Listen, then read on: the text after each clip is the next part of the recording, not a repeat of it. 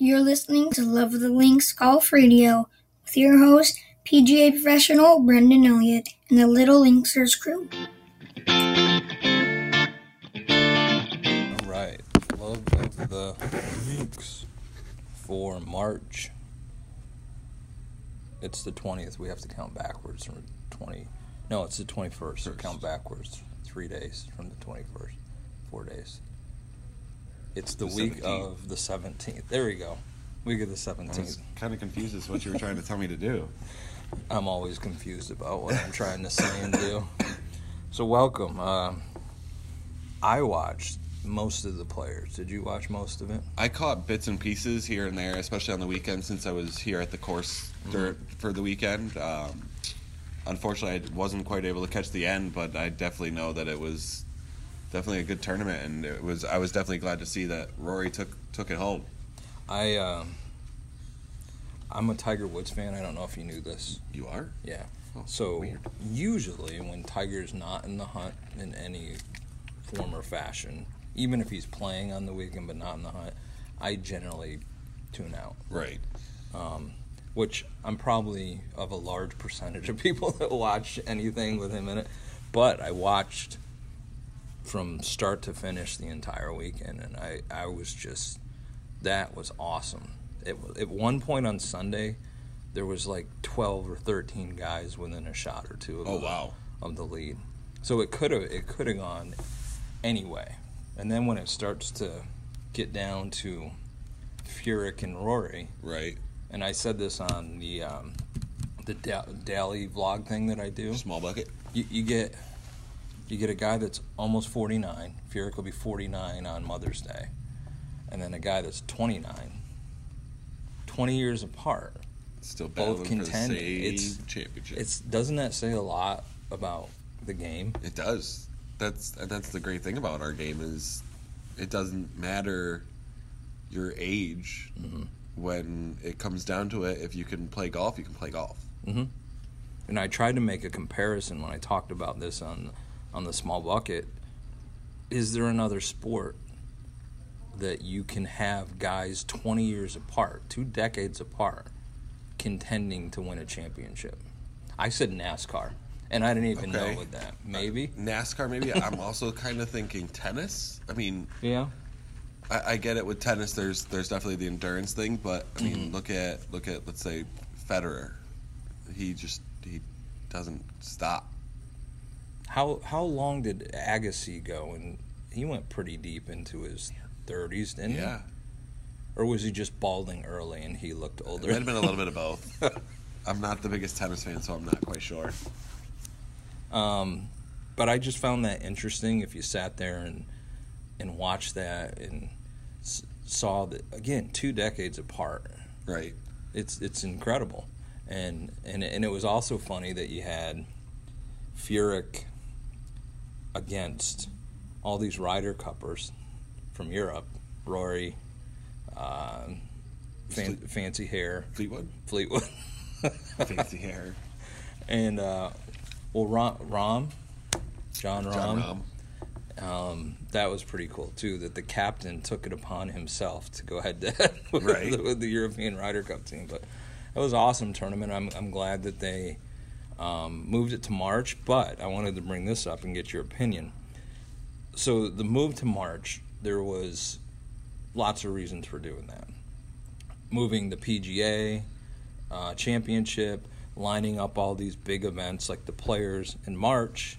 You got the Masters in April, and you go, all these months in a row, 5 months in a row with big tournaments. Right. You're done by August.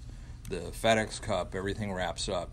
So they're not competing with football and college football and a lot of other things. So on the surface, everything looked good. But I read an article. The gentleman that's the tournament director for the Honda said that it basically screwed them because, well, Rory didn't play the Honda. Tiger didn't play the Honda. There's a couple other guys that didn't play the Honda, and it's right in their backyard. Right. So from a scheduling standpoint, these guys don't play every single week. It's just, and your elite players definitely don't play every single week. So when you've got Honda, Bay Hill, Players, Valspar, you're going to have to make some choices. Right. So guys are going to play Arnie's event if they can. If they can, they're going to play because they're paying homage to him, which is a big deal. But the Honda, there's really nothing that's pulling them there to say you kind of need to be here. Right. You know what I mean? And the Players, Phil had made comments about if he would play, but they all play the Players Championship because it's their championship. So now I'm reading this article that's talking about how the new setup, the new schedule, isn't conducive to all the Florida swing, and it was interesting. I mean, it makes sense, of course, but I think that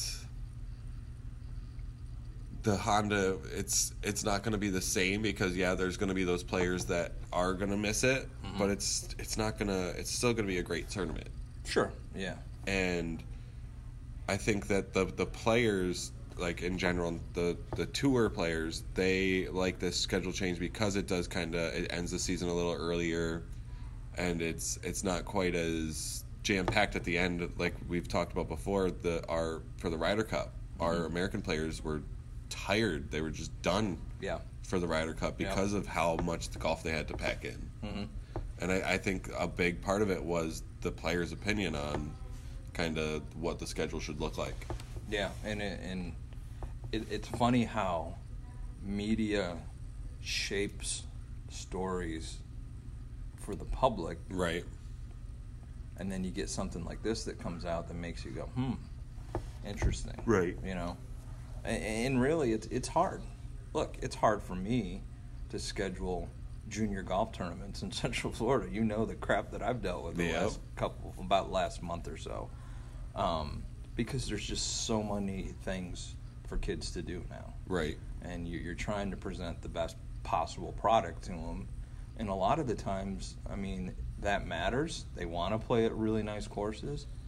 But in the end, it really comes down to schedules. It does. Their personal schedules. Schedules, and a lot of times if that schedule is busy, they're going to choose something closer to them over a really nice course. And that's something that we've been noticing recently. Yeah. So whether they're 10 or number 10 in the world, scheduling is definitely something that really dictates everything. Right. And probably more so for the kids than the tour pros. Another thing I wanted to get your opinion on, Rory kept talking about the process and building blocks. And I love that because that's just a theme that I have and I know you have. Right. And somebody, I can't remember which of the media guys had spun it that, I think it was on Golf Channel, that had spun it that Rory has put himself in position X amount of tournaments in a row over the last couple months, but hasn't gotten it done. And it didn't seem like it bugged Rory at all. And then he wins at the Players. Right. And he said it's kind of this culmination of all the positives, little positives I've been doing along the way. And basically he was saying when it happens, it happens. Right. It's nice to hear Rory talk like that because in the past it's been kind of the opposite where he hasn't been kind of towards the top in the last couple of years. He's struggled the last few years. And it's awesome to see him get back to kind of being who he was and just playing. And I didn't get to watch much on Sunday, but I heard that he really took on the course. He wasn't afraid of anything. He just played his game. He didn't let the moment get to him. And like you said, he just trusted his process, and it finally paid off. Yeah, and he had some stumbles in the beginning, but he stayed true to what seems like something that he's been planning and plotting along for a couple months.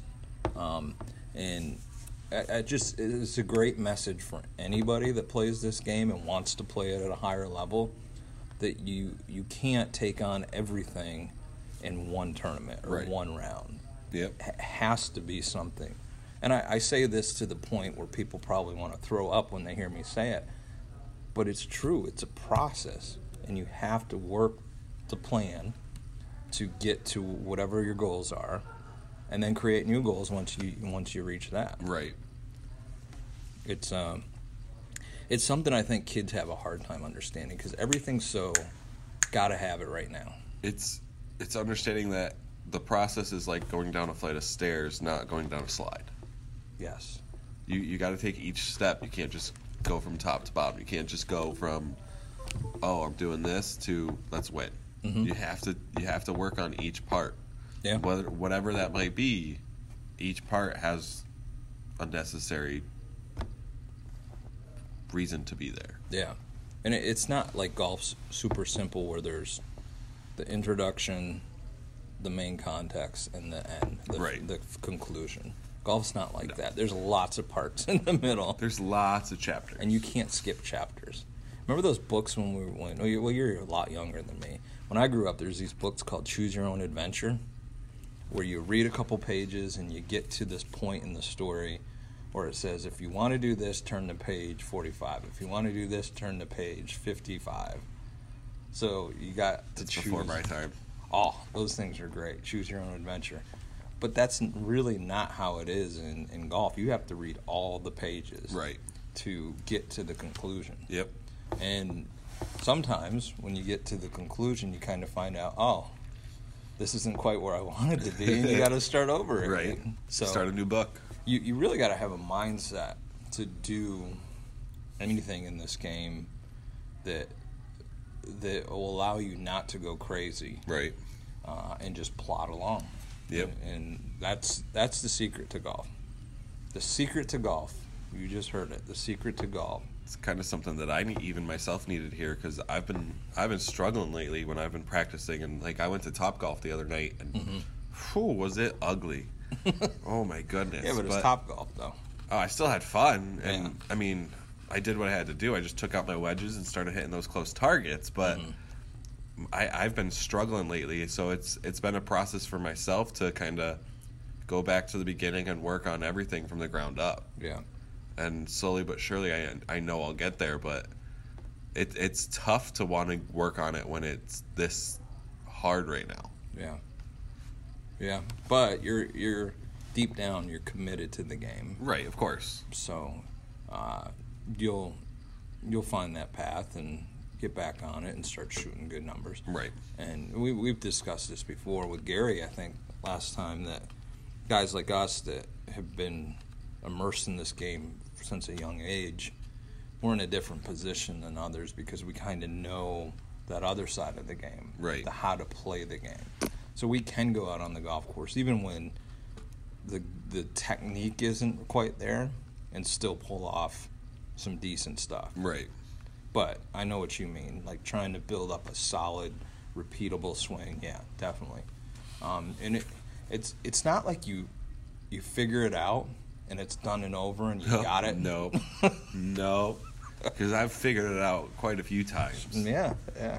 And then I forget how to golf again. Yeah. And it happens. No riding bikes here. It's not riding a bike. It makes figuring it out each and every time that much more better. Mm-hmm. Because it's the aha moment of hitting that shot that you remember you can hit, and it's like, oh, it's finally. Mm-hmm. But how's the new equipment treating you? Getting there? It's getting there. That's part of the struggle. The pitching wedge I've been struggling with, and I'm not gonna lie, I have put my old driver back in the bag to go with the new driver. You're killing me. Because the new driver just is not cutting it right now. But I didn't take it out of the bag yet. I kept it in the bag. I just added the old stick in just to kind of have them both and kind of see what's different. You thinking it's the shaft, possibly? I think it probably is the shaft. Yeah. I need to, and even with the irons, I need to do some like loft and lie tape and stuff like that, and kind of just see what's going on, because that could be a big part of it, is just not having the equipment tuned the right way. Yeah, and that's something for any of the listeners that they should take note of, is anytime you get new equipment, and if you had anything modified from stock stuff, so you want 1 or 2 degrees upright or lengthened it or whatever the case may be, you really need to check that stuff to make sure that it's what you ordered. And I'm not bashing manufacturers. Right. It's just something you need to check, like anything. I feel like each manufacturer has a Different little bit standards. different standard, Yeah, right? Exactly. So go to a Golf Galaxy or a PGA Tour Superstore, and they'll let you go in there and check stuff and check the loft and lies, and don't drive yourself crazy Right. when you just get a new set and think it's you. That's part of the problem right now. Most of the time, it probably is you. Oh yeah. Oh yeah. But checking that equipment and making sure that the specs are good is important. And this shafts, people don't understand how much shafts make a difference. Right. A shaft can make all the world of difference on a driver. It's funny because, like I said, I was at Topgolf and I was hitting a few shots and they were slicing it and going right. Or I hate to say this word, but I shanked a few. And I was with people that don't golf, and they saw my golf ball going right, and they were like, "Oh, the wind took that one. Oh man!" And I bet you said, "Yeah." No, I told them. I was like, "No, I mean, yeah, it's windy out there, but no, that was my swing. It's just jacked up right now." And they were like, "How do you know?" I was like, "I've been doing this for a little while, but it's a combination of both. Just trust me." You know, it's funny when you go to a Topgolf or even a round of golf and you bring somebody that's not a golfer. Right. For everything that you think is god-awful, they're amazed. Oh, yeah. That was quite the case. And they were in awe of my 100-yard wedge shot that was going nice and high and nice and smooth. So I just kept pulling the wedge out. Just kept it looking good. What do you normally hit your wedge, Jordan? Which wedge? Your pitching wedge. Pitching wedge? 145, 150. Yeah, you're an asshole. Wait till you're 20 years older, my friend. I won't get that old. No, I'm going to be 30 forever. Jordan sends me texts, ladies and gentlemen, of videos of him doing backflips. Yes, I did. At where was it? It was called Boeing. Oh, Boeing. It wasn't Rebounders. No, it was basically a Rebounders. Yeah. And every time I get a video of Jordan doing something that young people do, I'm like, you just wait till you're my age. Still gonna be trying to do it. Anyway, what do we want to talk about, Jordan, from a standpoint of what can help the folks that listen to us? I think that if, like I've been talking about myself struggling, I think that people that are listening, if they're out there just getting started or they've been playing for a little while and they're struggling, just go back to the basics. Mm-hmm. Look at your grip, aim, and setup. Start with some chipping and pitching and build your swing back up from the ground. Were you watching my lesson this morning? No. When she got here, I said, all right, we're going to spend half the time on the back just looking at your swing, and then we'll go do some putting. So we go back there. She was struggling like crazy. I'm like, have you practiced in the last week? She goes, yeah, I practiced yesterday. I practiced quite a bit. And I said, all right, anytime that the wheels start falling off and you can't figure it out, exactly what you said. We're going to just do half shots, and you want to feel that club or the ball hit that club face and make good, solid contact. Right.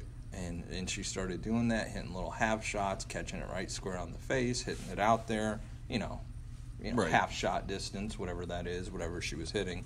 And it really is something where people, they can go one way or the other when the wheels fall off.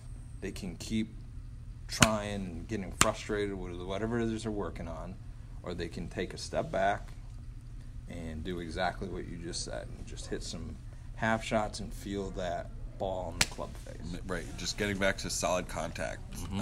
I think a big thing, even with me, is, especially with the new equipment, I worry about my distances. Mm-hmm. So with my old clubs, I was hitting my pitching wedge 150, 145, 150. So I think, okay, I should be able to pick up this new club and hit my pitching wedge 145, 150. And when it doesn't come off the club feeling like it's going that far and it's not looking the same, then people can get kind of down. And that's what's happened to me is I worry about my distances and I forget to just play the game. Mm-hmm. Yep. Distance is, when people concern themselves with how far they're hitting the ball, I think they really do themselves a disservice. I mean, at some point, you need to look at that. Right. And there's factors that go into that, which it's club head speed, squareness, I mean, where on the face you're hitting the ball, and there's a lot of things that go into that. But don't let distance, how far you hit it or don't hit it, be an indication of how good your game is. Yeah, exactly. Because, dude, I've had my ass kicked by people that hit it shorter than me, and I'm not very long. And then I get discouraged when I go out and play with guys like you, and I can't keep up with you.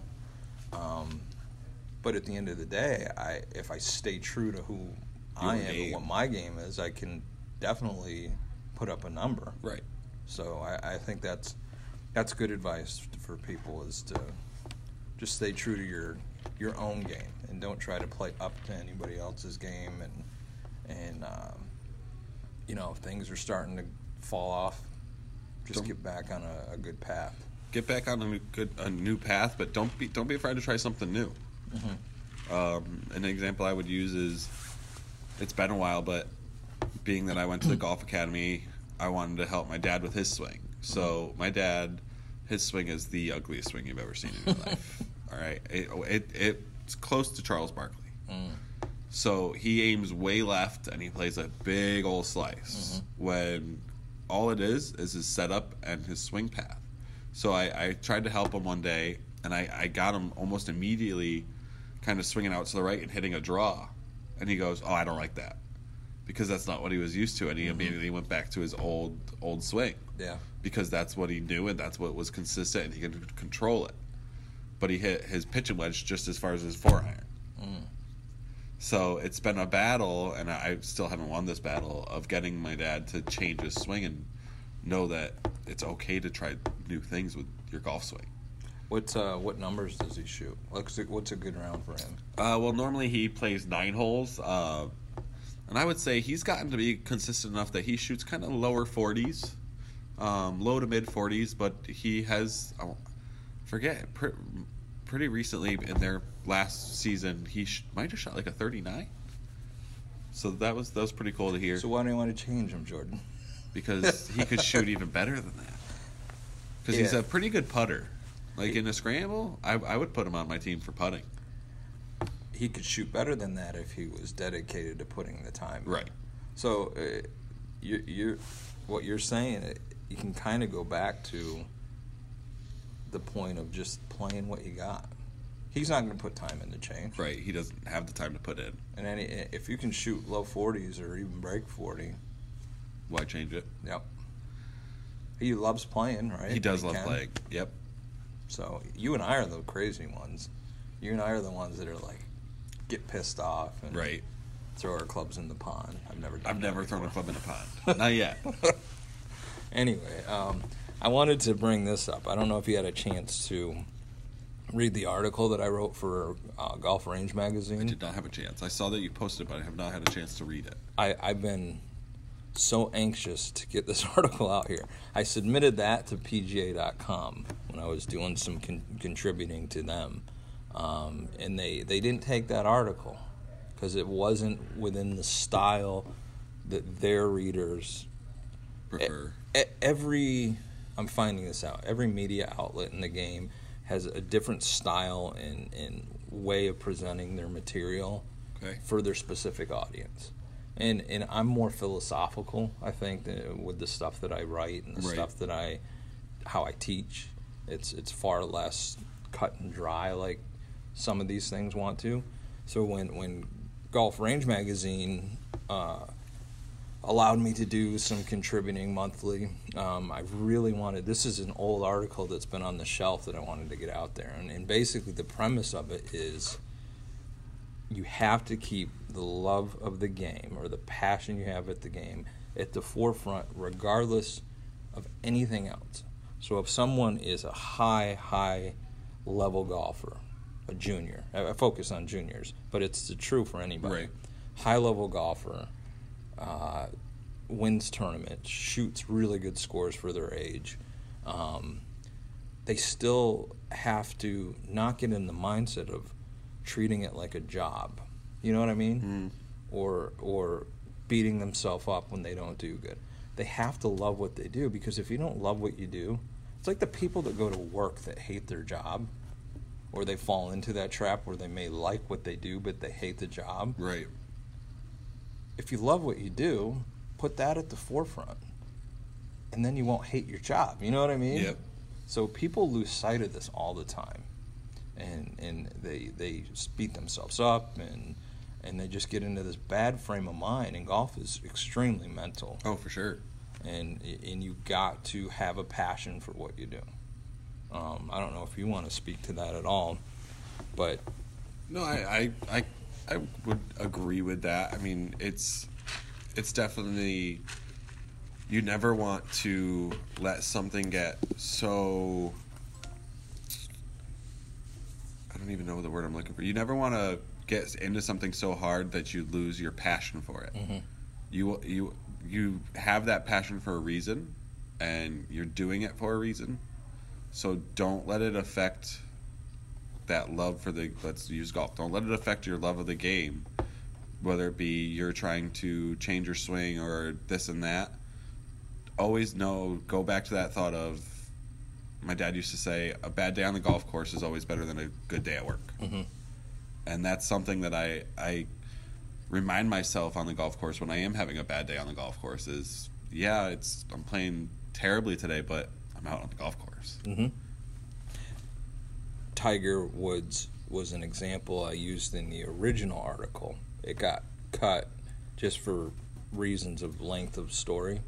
But I'd wrapped it up originally with, if you keep this stuff in mind, you'll see it on high levels, a la Tiger, with all the shit that he's been through and trying to get back into golf. His mindset has changed, where his priorities have lined up. The kids are the most important thing to him. Right. Golf's still high up on that list. But it's funny, when he changed his priorities and got his shit together and finally got healthy, he had that different... Did you see the clip on the Players with him and Kevin Na? I did. I mean... Old Tiger wouldn't have done that. There was no way he would have done that. And then I saw something else that some guy posted on Twitter that went viral that made me laugh even more. He bought this T-shirt of Tiger's mugshot. And he put himself strategically... You got to look at this on... It's making the rounds on Twitter and stuff. Okay. It's a white T-shirt, Tiger's mugshot, just taking up the whole T-shirt. And he positioned himself strategically as they come through the runway there from 17 to 18, yep, right up against the ropes. So the story is that Duffner and somebody else's caddy saw the guy with it, said something back to Joey LaCava so Tiger could be ready for it. So this guy that did it is a huge Tiger fan. They interviewed him, huge Tiger fan. But he just wanted to see what would Tiger's happen. reaction would be. So you watch this video and you see the clip, and as Tiger walks by, he just kind of turns and looks and starts laughing. And, you know, that's just another example of his mindset. So when Kevin Na did that, which there's also on Scratch Golf, Scratch TV, whatever it is, there's like this, that's not the first time Kevin Na's done that. They've got like this montage of him doing it multiple times. So when he laughed, when Tiger was laughing at that and the crowd was reacting, when Tiger got up over his ball, I said, he's going to do it. And my dad was with me. And when Tiger did it, I was like, that's why he's back. Right. Like, he's just in this different frame of mind. Yep.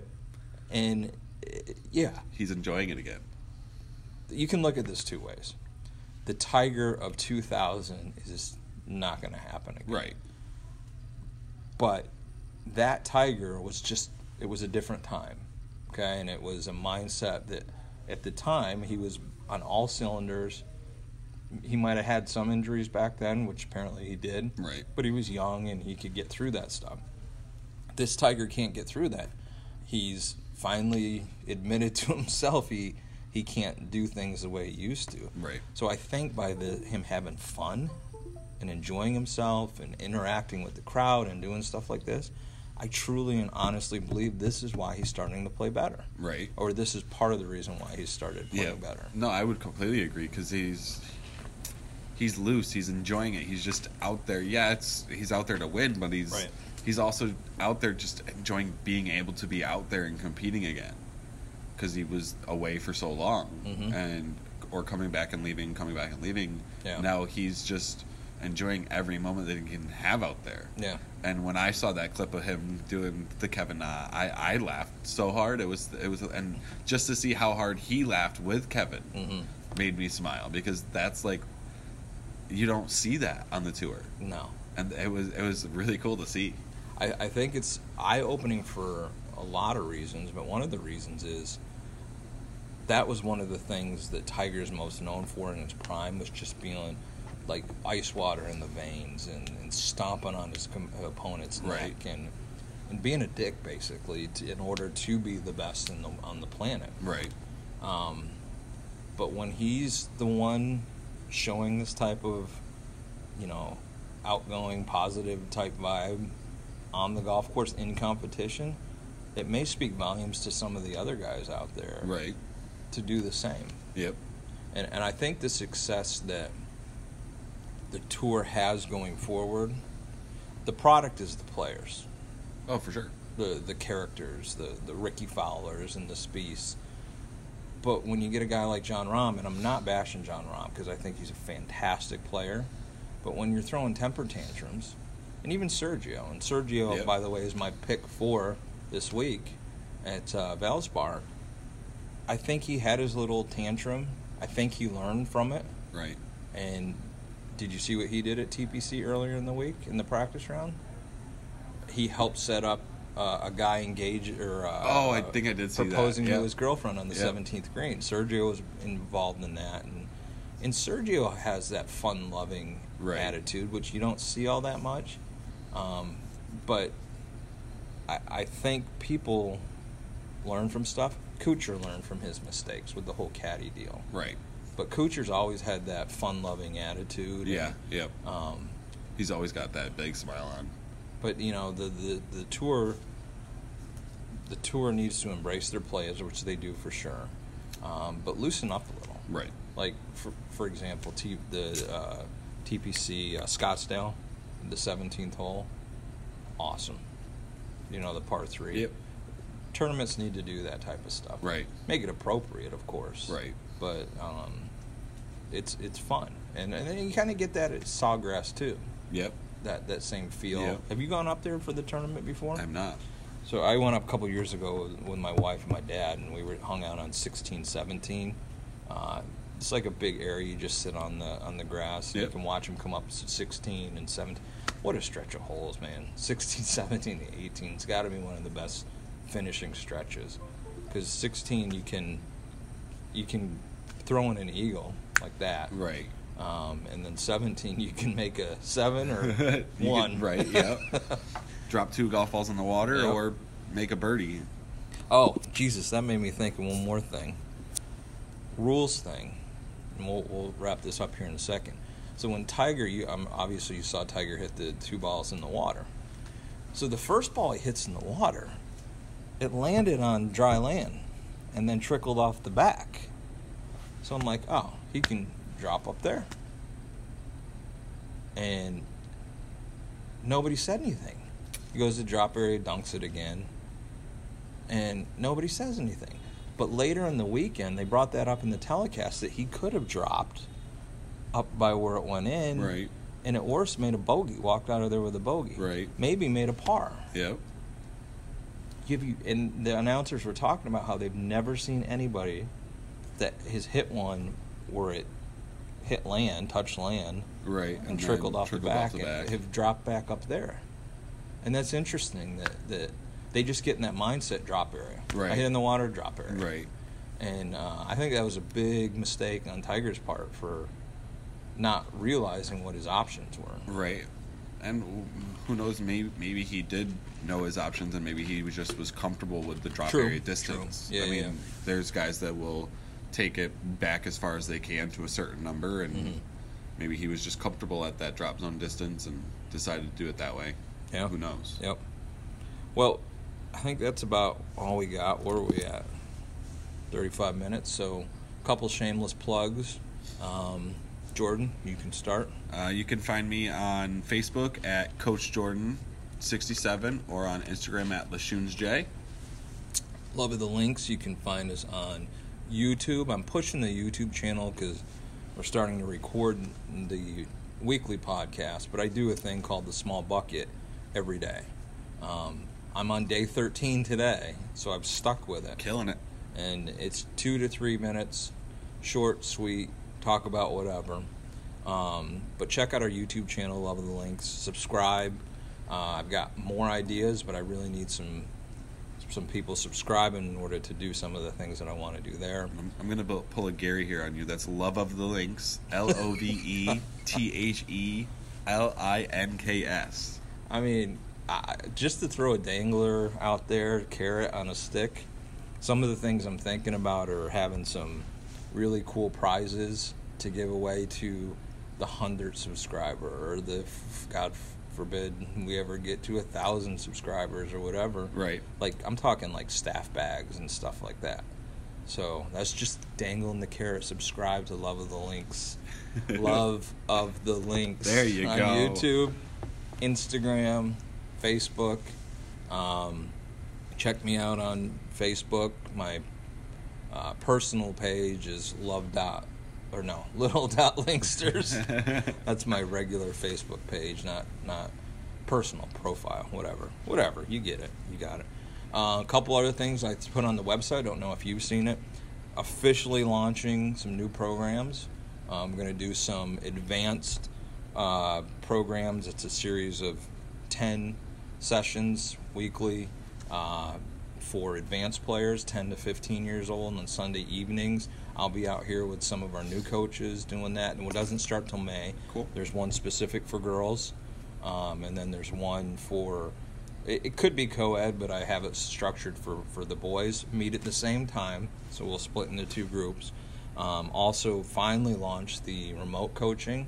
I do have to put an option on there for the remote coaching to pick which coach you want to do. Okay. But basically it's Skype, texting, emails, sharing videos using Coach Now, some of these other options, V1, some of this other stuff. But it's a good way for us to connect with kids anywhere. Right. You need an internet connection, that's it. Cool. You don't speak English, so what? We can figure it out. Right. Because there's translation things that we can do. So that is out there and going, so excited about that. You can check that stuff out on littlelinksters.com. All right. Thanks, guys. We'll catch you on the next episode. Thanks. Thanks for listening to Love the Links. Check us out on Facebook and Instagram at Love the Links, or email us at lovethelinks@gmail.com.